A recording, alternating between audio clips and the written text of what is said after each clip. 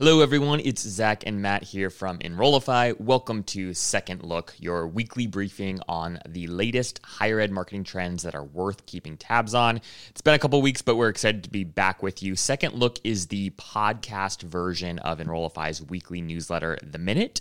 If you are not already subscribed to The Minute, you should be. Just Google The Minute Enrollify, you'll find us, and you can subscribe that way. Matt is the managing editor of The Minute and spends lots of time every week scouring the internet for the latest trends that are most crucial for enrollment marketers to be paying attention to.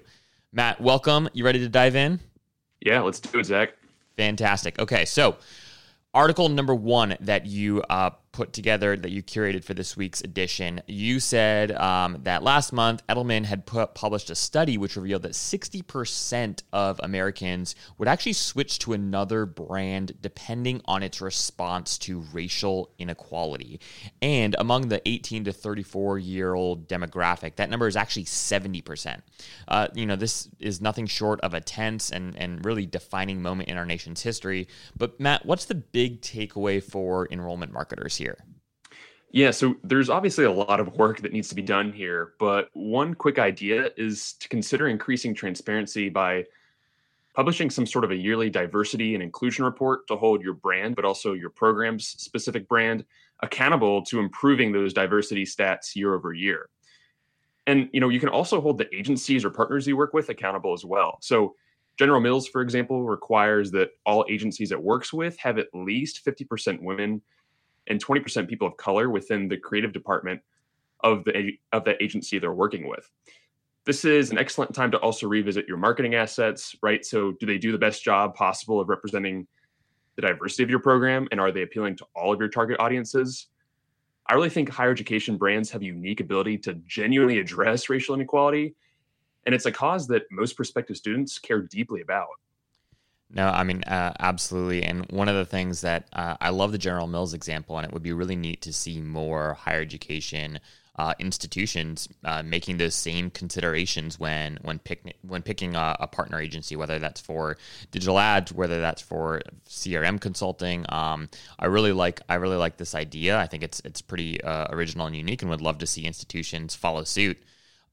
This kind of transitions well into the hashtag Stop Hate for Profit boycott, which has grown pretty dramatically in just the past couple of weeks here. You've got the likes of Pfizer, Unilever, and Starbucks who are all pausing ad spend on Facebook for the entire month of July at least. But one of the things that's kind of coming out right now, which is really interesting, is that many people are questioning whether or not this boycott is actually genuine, or, is this just sort of a timely, convenient PR move for big brands? And specifically, right, like in the era of COVID-19, when budgets are being slashed, right, is this just sort of like a nice way to stop ad spend while also acting like your brand is, socially woke, so to speak? So, Matt, what are your thoughts here, and what should our audience be most aware of? Yeah, so, interestingly enough, eMarketer claims that many large brands were already tapping the brakes, so to speak, on ad spend due to COVID-19. So like you mentioned, to some people, it makes the boycott seem more convenient than proactive. At the same time, not all companies are using this as a short-term PR move. There are several companies like Unilever, for example, that are taking the rest of 2020 to really rethink their relationship with social media platforms and pausing their ad spend, and really just taking the time to rethink how they want to move forward with social media come 2021.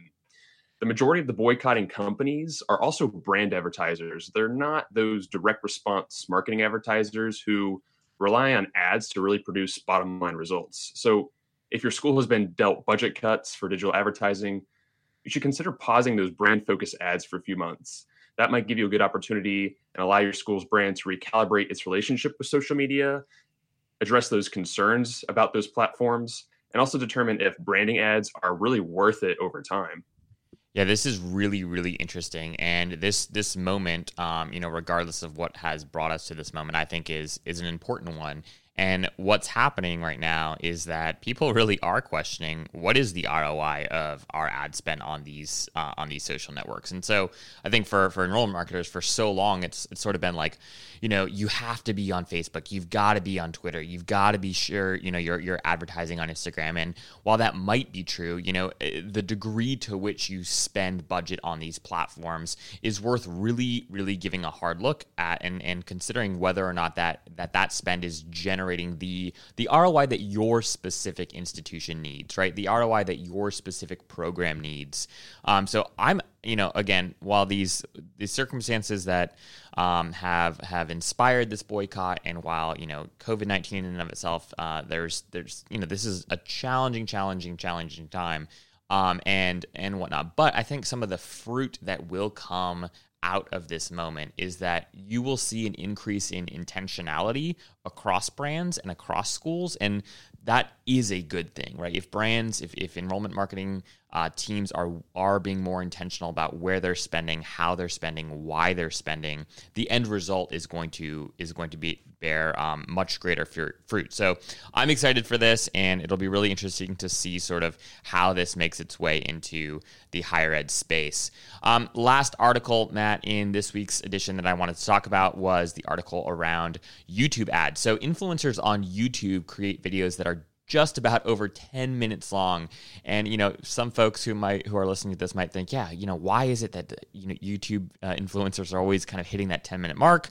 Well, 10 minutes used to be the threshold for the minimum video length required to include any sort of mid-roll ads and essentially monetize these videos.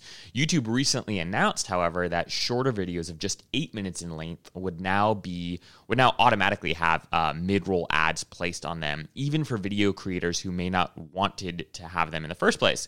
So why should we care about this move, and what's sort of the opportunity for enrollment marketers? Yeah, so there's a bit of a supply and demand phenomenon going on here, but overall, advertising rates on YouTube have dropped by nearly 50% since the beginning of February, while at the same time, YouTube viewership has increased during the COVID-19 pandemic. So what that means is fewer advertisers, means fewer dollars flowing through YouTube's ad network, and then less revenue trickling down to the video creators. So this move by YouTube to shorten the length of monetized videos to 8 minutes really has this goal in mind to benefit those content creators, but at the same time, it impacts us advertisers, right? So we should expect to see a decrease in the prices of YouTube ads because there will be more ad space available on the network as a whole. And so with those prices dropping, you should also be able to reach more prospective students on the platform. And now might be the time to start planning your video ad strategy for this fall. Yeah, this is really interesting. And, for many schools, they're still new to video ads, especially with pre-roll ads and mid-roll ads. And I haven't seen too many higher education institutions do this successfully. And so, I think in an era too, where ad spend from other networks like Facebook, Twitter, and even Instagram might be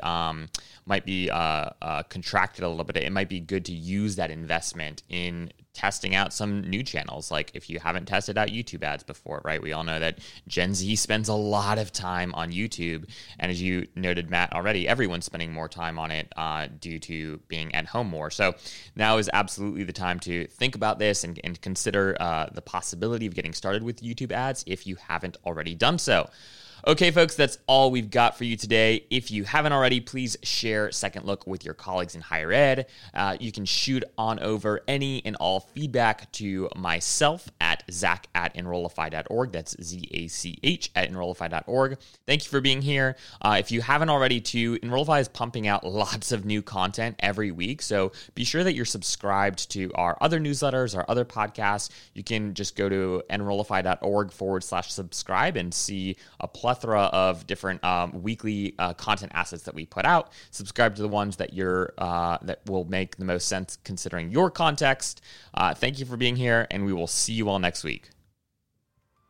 If you are an enrollment marketer working in marketing and communications or enrollment management and would be willing to be interviewed on the podcast, or if you have an idea for a topic that you'd like to hear covered on the podcast, please reach out directly to me at ZACH@enrollify.org. We sincerely look forward to working with you to make Enrollify the most trusted, go-to digital resource for enrollment marketers out there.